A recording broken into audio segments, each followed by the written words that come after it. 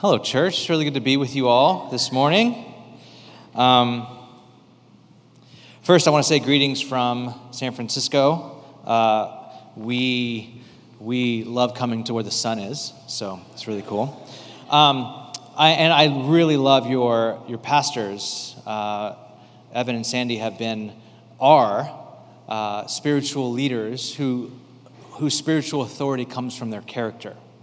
Not spiritual authority that comes from a big church or a big influence and stuff like that, but actually coming from their character, which needs to be the foundation of all spiritual authority. So they're the real deal. They're legitimately the real deal. I think you know that. They're the real deal. I mean, other than the fact that they're vegan, they're the real deal. But whatever. You are in Sabbath month, which is really rad. Usually get a day, but you guys get a whole month, so that's rad. So what we're going to be doing is I want to teach formally on Sabbath. What is Sabbath? Maybe this is a new teaching for you. Maybe this is an old teaching, just kind of redone. But I really want to just impart into this faith community the idea of all of us regularly practicing a Sabbath as followers of Jesus. We believe the leadership here, our church, the churches that we're friends with, that Sabbath needs to be one of the ways that we practice the way of Jesus. I think it's probably the most, other than what we do with our bodies sexually, I think even more so, Sabbath is the most countercultural act of resistance and testimony bearing witness to the world. If the church can nail this, we'll have a lot to say to the world that's exhausted. So let's get into it. I'm going to read a swath of scriptures taking us from Genesis all the way to Hebrews. So listen, I'm not going to ask you to turn your Bibles there. We'll end up in Hebrews, so you can turn there, Hebrews 4. But I'm going to read this, and however you best take in the scriptures, whether that's closing your eyes, opening your hands, staring at me awkwardly, however you take those in, do that now. I'm going to read this over you. This is almost like a biblical theology of Sabbath through Scripture, landing in Hebrews. Genesis chapter 2. By the seventh day, God had finished his work. On the seventh day, he rested from all his work. God blessed the seventh day. He made it a holy day because on that day, he rested from his work. All the creating God had done, this is the story of how it all started, of heaven and earth when they were created. Exodus 20, remember the Sabbath day to keep it holy. Mark 2, then Jesus said to them, the Sabbath was made to meet the needs of the people and not people to meet the requirements of the Sabbath. Luke 23, he went to Pilate and asked for Jesus' body. Then he took the body down from the cross and wrapped it in a long sheet of linen cloth and laid it in a new tomb that had been carved out of rock. This was done on late Friday afternoon, the day of preparation, as the Sabbath was about to begin. Hebrews 4, there remains then a Sabbath rest for the people of God. This is God's word. Lord Jesus, I pray by your power and your authority that you would weave into our lives, maybe even the idea, maybe even just the call, the invitation to begin to practice Sabbath as a way of practicing our identity in you, practicing what's truest about us, practicing the fact that you've done it all, practicing the fact that we're created and you are the creator, practicing the fact that we're liberated. All of these things, Lord, would you plant the seed so that we can be whole, formed disciples of Jesus, being light into our world. In Jesus' name, amen. Amen. So a little bit about me. My name is Dave. I live in San Francisco. I am married to my high school sweetheart, Ashley. We started dating when she was 14 and I was 16. Next year, we'll celebrate 20 years of marriage. We have a 2-year-old daughter named Juniper, and we have a baby boy on the way. We started late. I'm 25, so we started no, I'm joking. I'm well into my 40s. And I've been a pastor for 20 years. And I'm addicted to Dwayne "The Rock" Johnson's Instagram feed. So that's a little bit about me, and I wanted you to know all about that. So every time Dwayne "The Rock" Johnson posts something on Instagram, And if you know me, I'm not really like this, but I'm there for it. During pandemic, I got very, very addicted to his Instagram feed, not to where I get notifications, but pretty close to that, to where the algorithm of Instagram knows that I'm only there for his stuff, so they just put it to the top. And during pandemic, when I'm like, eating Trader Takis, which is Trader Joe's version of Takis, if you've ever eaten those, eating those in my basement, I'm watching his feed, and he's just so motivated by it's 2 a.m. and he's sweating into the camera, and I'm doing leg day. I'm about to eat a steak and go to bed and then wake up at 6 a.m. and wake up my girls. I'm like, I want that. I want this hustle. I was addicted to his hustle because nobody was really hustling during pandemic. Most people were just surviving, but somehow The Rock was doing way more than that. And you want to be like him, but you can't really be like him. So he created an energy drink where he bottled all this energy that he has, calls it, and it works. It's actually pretty good, and it works a little bit. And so I'm really into it. And so much so where I'm reading comments. I don't really read comments, but I'll read his comments. And this is how bad it is, and where it's gotten. And I'll notice there's a trend going on, though, in his comments. And trend is this. People in the medical profession, people in psychiatry, people chiming in bro, you need some sleep. You need sleep. Your body needs sleep. If you don't sleep, you're going to die. We need you around, Rock. You might be president in however many years. You need to take care of your body, that sort of thing, right? So people are just hitting him up you can't be this busy. You have to slow down at some moment, at some point. You have to calm down. I remember a few years ago when the Golden State Warriors, our little local basketball team in San Francisco, was on the most winningest streak in NBA history. It was 2015, 2016. And every starter was starting every game and playing the max amount of minutes. And everyone in the Bay was worried that our team would flame out. I remember one interview, they were interviewing Draymond Green, who's a starter on the team. And they were like, Draymond, we think that you guys are going to flame out. We're so worried for your health. And his response was this: hey, bro, calm down. We're young. I'm in my 20s. We're in our 20s. We're young. We can do this. Now, if you know into the story, they don't win the championship that year because of injuries, and you might be excited about that, but whatever. But here's my point. My point is this: no matter how strong you are, if you're The Rock, no matter how young you are, exhaustion and burnout will come and find you. It does not matter. It doesn't matter how strong you are, how smart you are. Exhaustion and burnout will come and find you. In fact, after the pandemic, we've all lived through, almost everyone I know is exhausted, especially leaders, exhausted and on the verge of burnout of some kind. The reality is exhaustion and burnout are very real. In 2019, the World Health Organization defined burnout as a syndrome associated with chronic stress and work that goes unmanaged.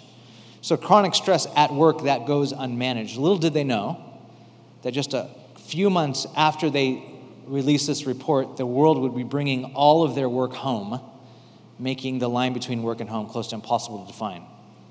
Psychologist Christina Maslach, professor at Cal Berkeley, has been studying burnout since the 1970s. She says burnout has three components. The first component of burnout is just utter exhaustion. Physical and emotional exhaustion, when you feel like you've been under stress for too long. I think for a lot of us are there enduring this last, 15, 18 months of pandemic, racial tension, mass shootings, bad news, riots, politics, homeschooling, whatever, where a lot of us are exhausted. The second thing, she says, that is the component of burnout is cynicism. Burnout comes with a feeling of cynicism, where you switch from trying to do your very best all the time to doing the bare minimum. Anyone else give up dressing the bottom half of your body during pandemic? That part, no one cares. Just all up here. Zoom life, that's real. We think about, instead of thinking about doing our very best, we do, what can I do to just keep my job? How do I just remain a Christian the next year? How do I just get my kids fed a couple times a day? The bar gets lowered and we're filled with this cynicism. But the third component, which I think is the most potent, is blame. The third component is when you start to blame yourself. Thinking things like, what's wrong with me? Why am I not good at this? Things like life or adulting or work or faith, etc. Why can't I handle this? For me, this happened last year in November and December. I was in full burnout mode. I would get up in the morning and try to pray and think, why am I not good at this? I'm a pastor. I should be good at prayer. I can't even pray anymore. I would try to answer emails and questions from my staff or congregation and think, why can't I handle this? What is wrong with me? Burnout. Burnout was first recognized as a psychological diagnosis in 1974 when psychologist Herbert Freudenberger applied it to cases of physical or mental collapse caused by overwork or stress. But burnout is different from exhaustion. Author Helen Peterson explains, quote, exhaustion means going to the point where you can't go any further. Burnout means reaching that point and pushing yourself to keep going, whether for days or weeks or years. By the way, this is The Rock's motto in life. Push yourself to the limit and then keep pushing yourself. That's how you grow. I would say this. Burnout is when your soul can no longer bear the weight of your life. Where your life is so stressful, where the consequences are so real that your soul can no longer bear it and you begin to burn out. For many of us, this was a reality way before the pandemic. A lot of us were reaching the verge of burnout because of grad school, because of work, because of 2 jobs, because of 3 jobs, because of life, because of children, whatever it is, way before the pandemic. And pandemic like pouring gasoline on a fire. And now that we're coming out of everything, we're left with picking up where we left off or making up for lost time. Another article I read was trying to explain why millennials are considered the burnout generation. The writer, Helen Peterson, writes that burnout isn't a place millennials visit and come back from. It's our permanent resident. She's a millennial. She says, our permanent resident. Now, if you're a millennial in here, you're probably thinking, finally someone's saying it. This is literally my life. Ever since high school, burnout has been I think that way. This is how I live. I think that's all life is. And as I've said, these are not just problems that pandemic life has brought upon us. These are realities that many of us have been living into for a long time. Now, one of the reasons our culture is especially prone to exhaustion and burnout in America is because of our theology of progress. Theology of progress. Now, I say theology because we've turned it into that. We think life should always be moving up and to the right. Life should always be progressing. Progress has become our functional theology. It's what gets many of us out of bed in the morning, that we're going to make progress. Progress is the real theology our nation was built on. And in our progressive cities like San Diego, San Francisco, and beyond, we've turned progressivism into the ultimate urbanite belief system. Meaning, if we're not progressing, we're regressing. And that's the worst thing possible. Now, the way progress is experienced in our bodies is that we always are waiting to get to tomorrow. That's how we experience progress in our bodies. We're just trying to make it to tomorrow. We just want to move out of today into the future. That's how progress is experienced. My daughter, Juniper, who's kind of running around here in the front, she doesn't like the idea of tomorrow. She actually hates the idea of tomorrow. This is why it's hard for her to go to bed at night. Like, it's time for bed. I don't want this to end. Whatever this is, I don't want it to end. And I don't even know what tomorrow is. What is that? I just know today. So it's really hard for her to get down. Like, tomorrow we're going to the zoo. Like, what is zoo like? Zoo now? I don't know what tomorrow means. I have no concept of it. What's now, right? A lot of parents for first service. So I'm sure there's parents in here. My wife Ashley read a post a few weeks ago that said, why do the people who want to go to bed have to put the people who don't want to go to bed? Which is true of almost every single parent.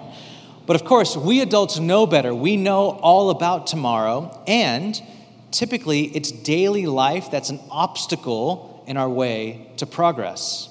It's today, right now, that's what's in the way. We want to get to the future. We want to get to where our home remodel is done, or when the kids move from diapers into potty training, or to our summer vacation, or we want to get to that job promotion. We want to get to that thing in the future.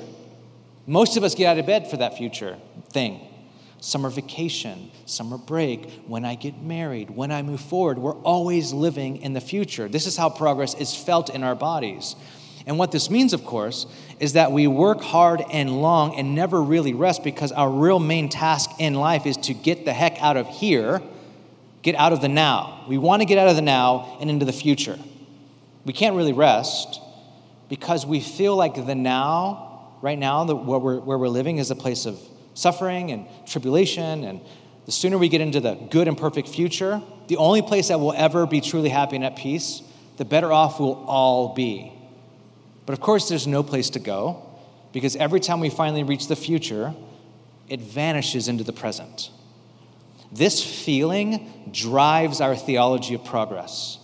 And our progress has led us to amazing technologies.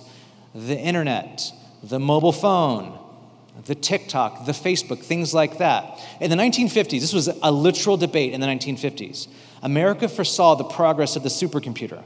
And people thought it would actually end the 40-hour work week.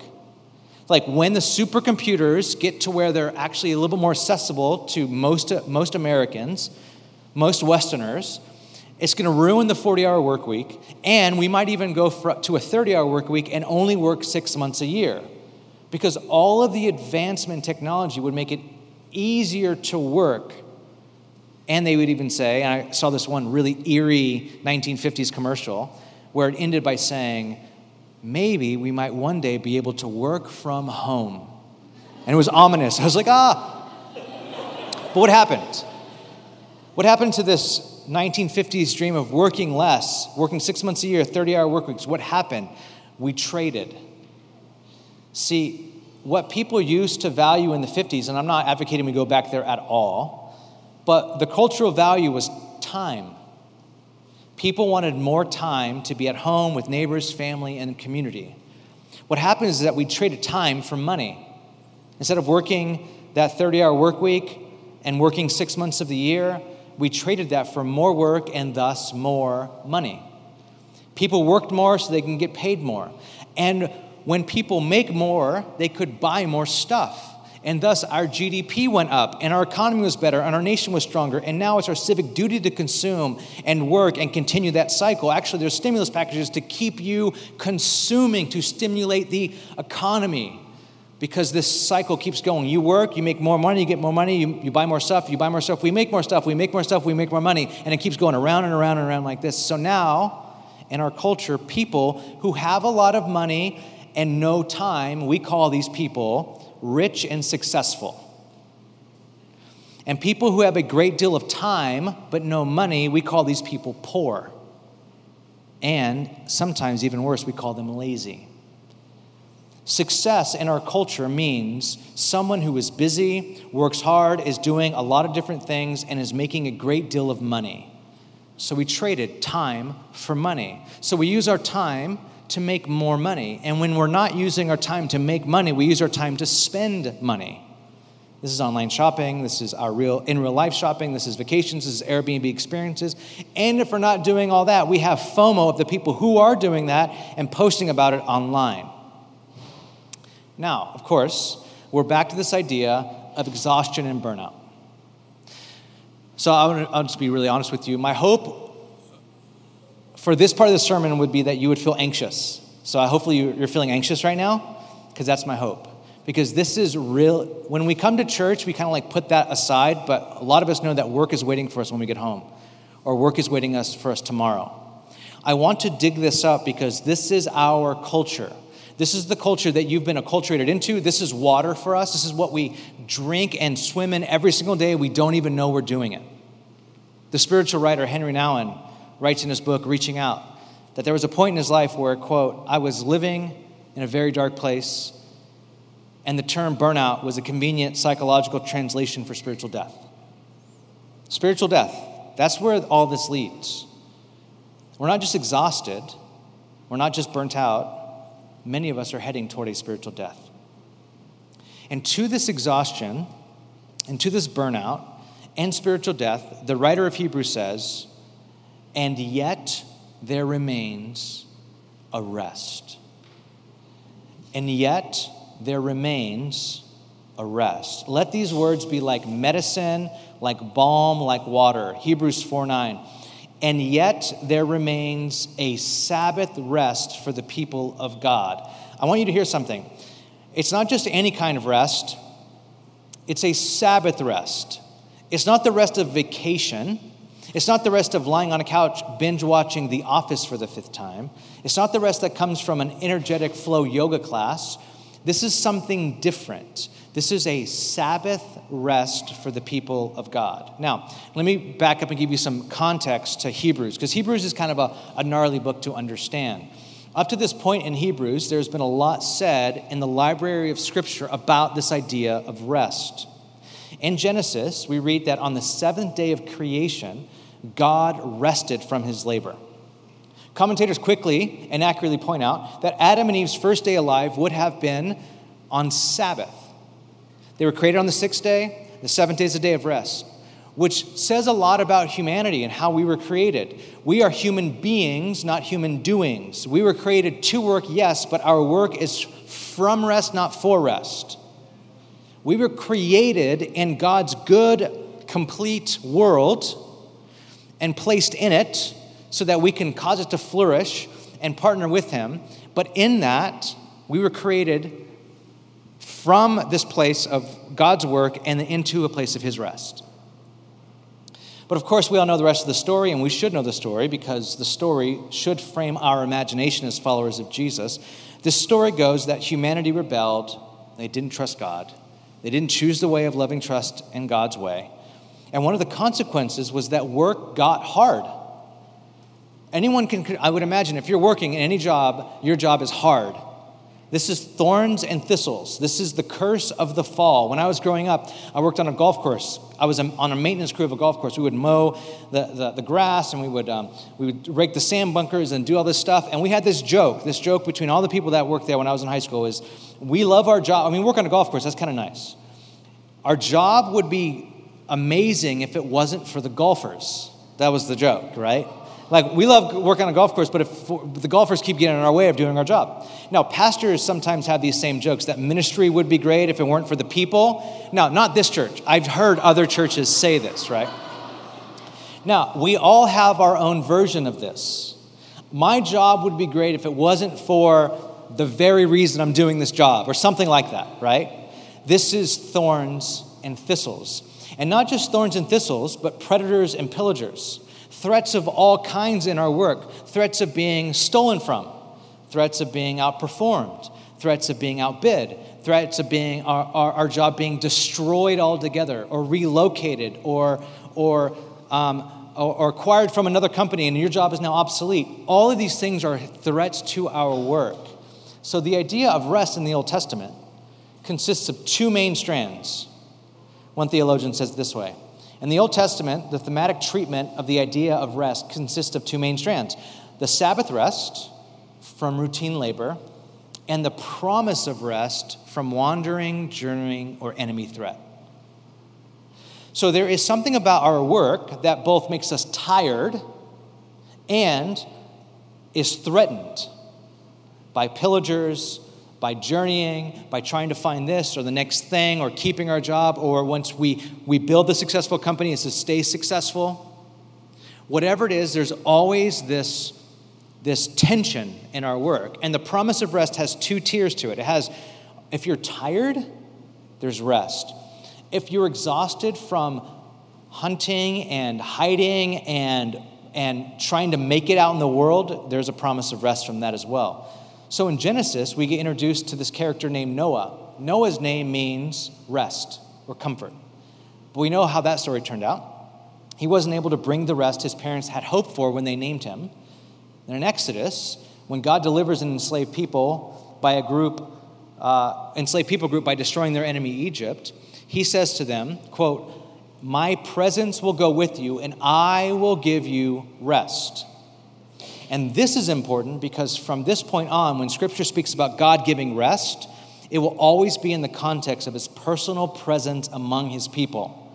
The way God gives rest is Yahweh will go before you. I will make rest. In me, you will find rest. Now, as you keep reading the Old Testament, you see that Israel eventually gets into the promised land, into the, quote, land of rest, but rest is elusive. It never seems to be permanent. And the people of God have moments of rest, both from labor and rest from their enemies and rest from wandering, but the fatigue of the fall seems to always find them. But then the prophets would foretell a day when God would bring Israel and all his people into his rest. So enter Jesus, Matthew 11. Jesus says this, "Come to me, all you who are weary and burdened, and I will give you rest." Now, when Jesus says rest, that word is so loaded. It's loaded with Genesis, it's loaded with Exodus, it's loaded with the prophets. It's so loaded. It's loaded with this idea that God's very presence gives rest. He says, "Take my yoke upon you, learn from me, for I am gentle and humble in heart, and you will find rest for your souls." Rest isn't just physical rest, it's a soul rest from wandering. It's a soul rest from hustling. It's a soul rest from trying to figure things out yourself. It's a soul rest. It's not just a physical rest, it's a whole person rest.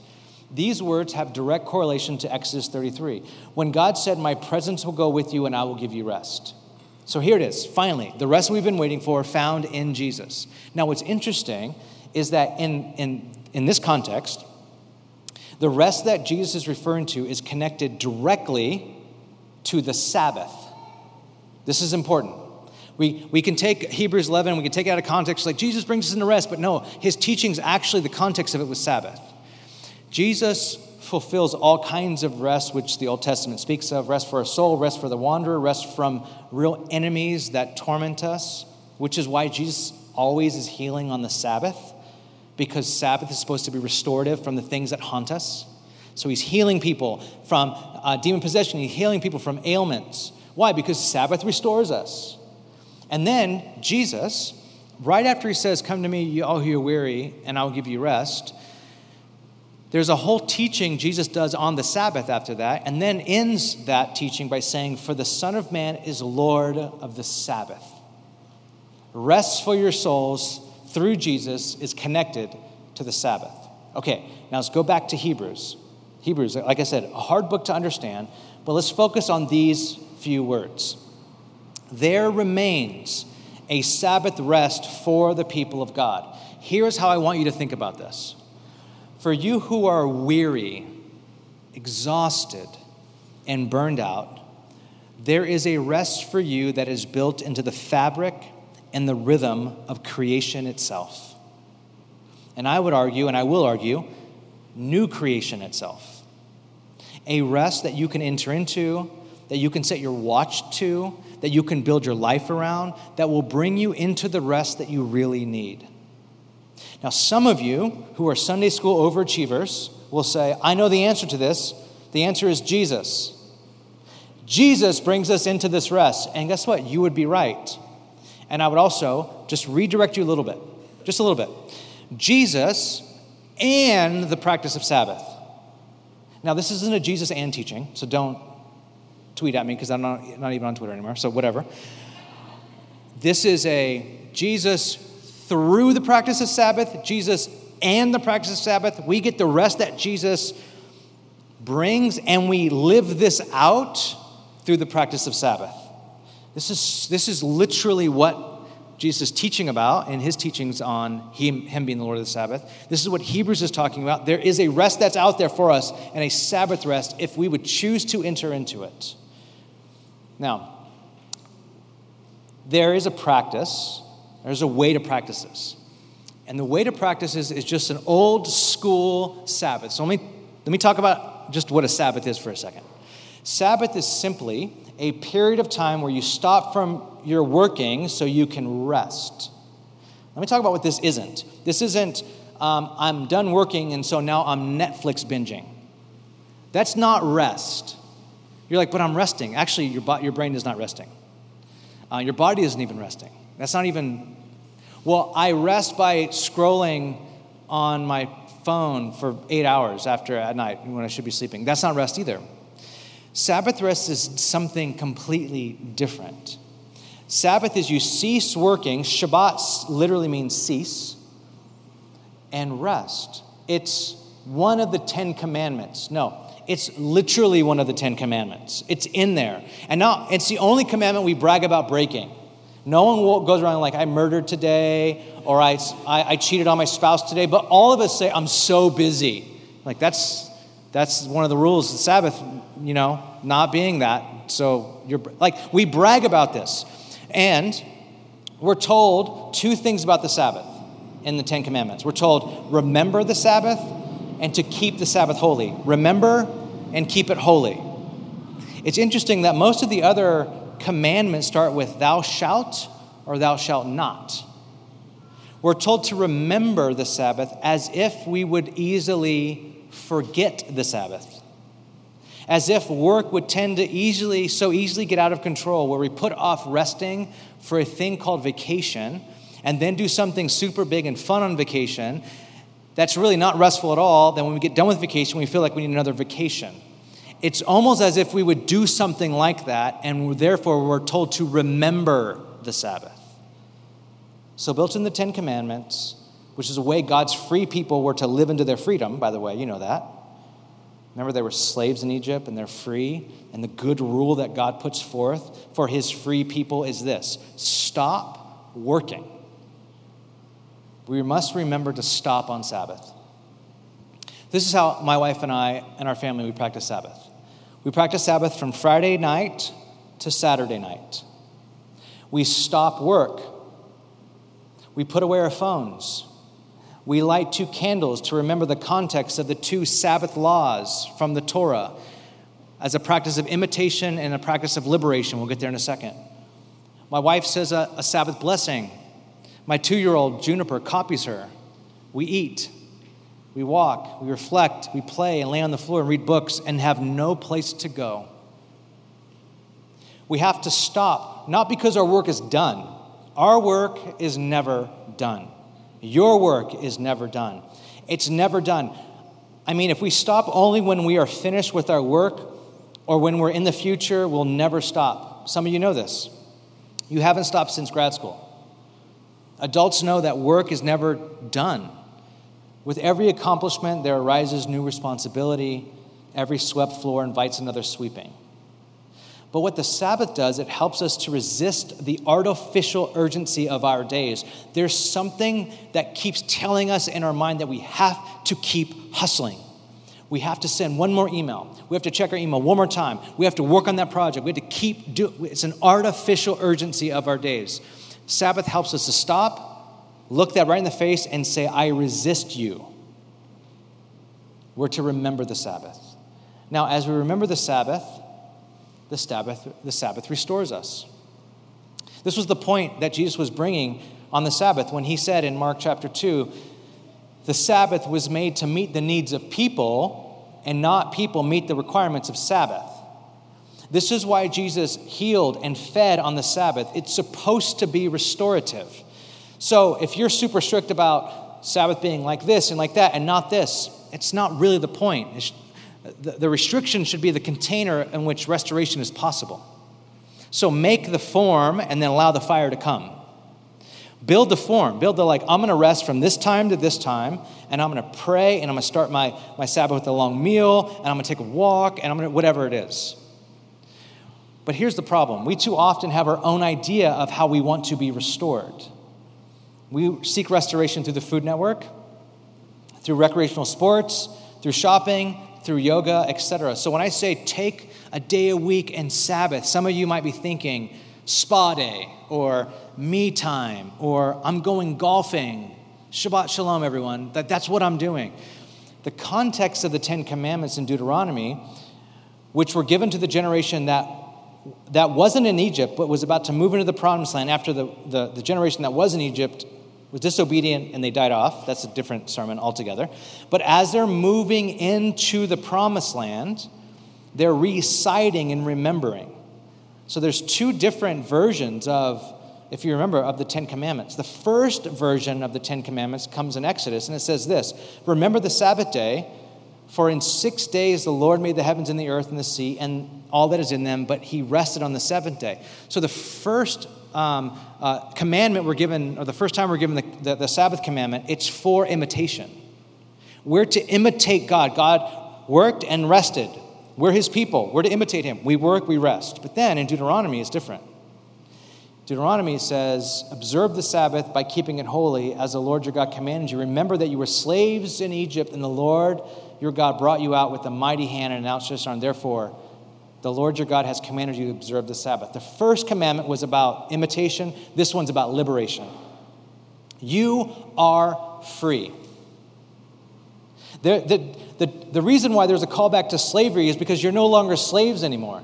See, what Sabbath allows us to do is it restores us back to our true identity. Not only are we imitating the way God called us to live, we're literally practicing the way of Jesus. We have to imitate Jesus' Sabbath. But what we also do is we remember that all of the tyranny of our acculturation of being Americans, all the things that we're told that being an American is about consumerism. Being an American is about all these different ideologies, or being this person, being a West Coaster, being a San Diegan, whatever it is, all these things that we're told. We have to hustle. We have to make it. You have to have your house and your car, and you have this, and you have to travel. All these things we can stop once we can say, I resist this. I am a child of God, and my identity is found squarely in Jesus Christ. And we practice that by putting down our credit cards and putting down our phones and putting down all the ways our culture says this is how you're supposed to show up to life. And we say no to that. This is so important. Now, we don't have external pharaohs anymore. We don't have tyrants that make us work long hours, making us go 7 days a week. We have laws in America to prevent us from all that stuff. We don't have external pharaohs, but what we do have are internal pharaohs. We have these little voices in our head that says if we don't wake up and hustle, if we don't wake up and do something, make something, perform, kill it today, then we're nothing and we're nobody. That internal pharaoh says that when we stop making, we'll be worthless. And worse than that, we'll feel worthless. The pharaoh lives inside all of us now. It lives in our phones. It lives in our computers. It lives in our TV. It lives on all our feeds. And we're driven by this inner voice, but it's not our true vocation. It's a bastard vocation. It's a bastard voice. It's not the real voice that says if we don't keep hustling, we're nothing. This is a day on Sabbath that we stop the eternal Pharaoh and we say, we resist you. We take up our true vocation as God's kids, as free people. So when you Sabbath, it's very important that you stop and step back. This is very important. On Sabbath, my wife and I, we usually take long Sabbath walks, and we do this thing called Eucharisto, where we just remember our week through Thanksgiving, and we're grateful, and we're like, this happened, this happened, this happened, this happened. And we're seeing, through remembering our past week, how God is weaving his word, his will, his way through all of our life circumstances.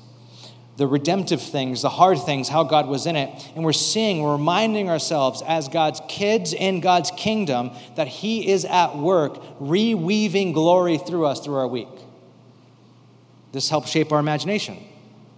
This helps us practice and engage the work week coming up, where we know God will do the same thing. God and his grace will be at work weaving glory in us again.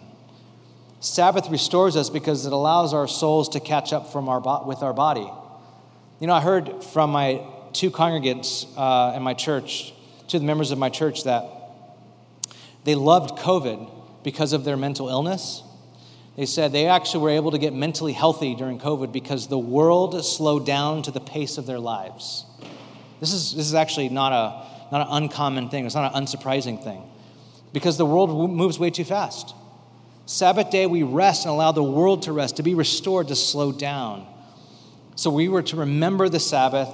The Sabbath restores us, and finally the Sabbath reforms us. My point here is that Sabbath will not be easy. I don't know if you've started practicing this yet, but to be reformed from being malformed is never easy, especially when you're just beginning to practice Shabbat. I don't want to paint too rosy of a picture here when I talk about Sabbath, like, oh my gosh, Sabbath delight, it's amazing, you're frolicking and whatever. We always use the word frolic when we think of Sabbath. Like, we want that kind of stuff. But Sabbath, taking a day to rest and worship and delight in God, more often than not, feels like detoxing from a drug. Your skin will crawl. Your mind will fixate on things like your phone and Amazon and that one email you forgot to send. And that's how you know it's working. This is how the internal Pharaoh gets drowned into the sea. The Spanish mystic John of the Cross says that in our spiritual journey and spiritual practices, to be suspicious if the cross of Christ does not begin to come and find us. I think this thought works very well when we think about the Sabbath. On Sabbath, the cross of Christ will come find you. It will help you face your own death. It will help you face your own letting go. And don't be alarmed if on the Sabbath, the cross of Christ begins to come and find you. When you put down your phone, you will start feeling your insignificance. When you stop producing, you will be face to face with, who am I really? When you turn your phone back on at the end of Sabbath and you have 0 text messages. This is the way the cross comes and finds us. For me, when I first started practicing Sabbath, we just planted the church. At that time I had Mondays off, so Fridays was my sermon day. So I would try to rest on Saturday, and I would have sermon brain all day long. And I would be so tempted to turn my computer back on to keep working, because you know what I thought? I thought Sunday morning is how I have to prove my existence. Sunday morning I have to get up in front of that church, our young church, and prove that I'm worth following. Prove that I'm worth listening to. I have to prove my worth. I have to show up and do good so people understand and know Jesus and know his word, and they say thank you to me for showing them Jesus. I have to prove my worth tomorrow. And so I feel like I have to keep working. I can't just rest on Saturday. But Sabbath was the day I had to rest. And when I did, the cross of Christ came and found me. It found me because I had to practice that story was not true. I wasn't holding the world together. I wasn't holding my church together or the sermon together. God was at work, and I was going to show up Sunday morning in the right headspace. The only way I can do that is I had to do it from rest, not for rest. So the cross of Christ came and found me on Sabbath. I began to feel depressed. And the reason why is because I had to come face to face with my own limits. My own things I had to bury, let go of the illusion of control, die to some things. And I'll tell you, after years of this practice, I don't remember the last time I thought about a sermon on the Sabbath. So I want to invite you formally to start to practice this ancient practice for yourself. I want to close here. One of the things that we don't really talk about a lot in the church that gets kind of glossed over is something that happened between Jesus' crucifixion and Easter Sunday. And that was Holy Saturday or Sabbath. It says from a text that we read at the very beginning that Jesus literally rested on the Sabbath after his crucifixion. His disciples observed the Sabbath. They tried to get his body down from the cross on Friday afternoon. Put it in a tomb, rested. You didn't hear anything from the disciples on Saturday. And then Sunday morning is Easter Sunday. What happened between those two times? Rest. See, in Genesis, God saw that everything that he created was good, and he rested after creation. Sabbath rest is built into the fabric and the rhythm of creation itself. In the Passion, Jesus rested after his work as well. On Holy Saturday, after completing his life of ministry and suffering on the cross for our sins, the Son of God rested in a dark tomb. This rest of Jesus led to the glory of Easter Sunday, in which his victory over death is revealed as God who inaugurates new creation. These two rhythms of rest cannot be separated. God's work in creation and in redemption have deep connection with holy rest. It's been said that our willingness to rest depends on what we believe we'll find there. What creation and new creation teach us in regards to rest is that when we do finally rest, we can be confident that we'll meet God himself there, which is why the promise of Jesus is to find rest for our souls. Every Sabbath, my wife sings the Shabbat blessing, and I turn to everyone in the house and I just lay my hands on them or place my hands over them and say, Shabbat Shalom. Shabbat Shalom to Ashley. I'll turn to my daughter Junie. Shabbat Shalom to Junie. Turn to the baby that's growing and my wife's womb that my daughter has named Baby Coco. Shabbat Shalom to Baby Coco. Shabbat Shalom to Prince, our golden doodle. And any other guests that are in the house, Shabbat Shalom, and Shabbat Shalom to me. And then I say, Jesus, thank you for bringing us into true rest. May your rest rest on our home right now. May it fall on our home, and we enter into your rest that you work to accomplish. That we can just lay it all down and say, we're your children, we're your kids, and we did nothing to earn it. Because, church, there remains a rest for us, a rest for our souls. Let's pray. Jesus, thank you for the rest that you bring us into. And I honestly believe, that there is something so countercultural, such a deep act of resistance in our culture as to be people of rest, be a culture of rest, be a people where people around us know that we set our rhythm to the pace of Jesus. May this church be restored as they rest. May they remember your grace as they rest. And may they be reformed into the way of Jesus as they rest. In Jesus' name, amen.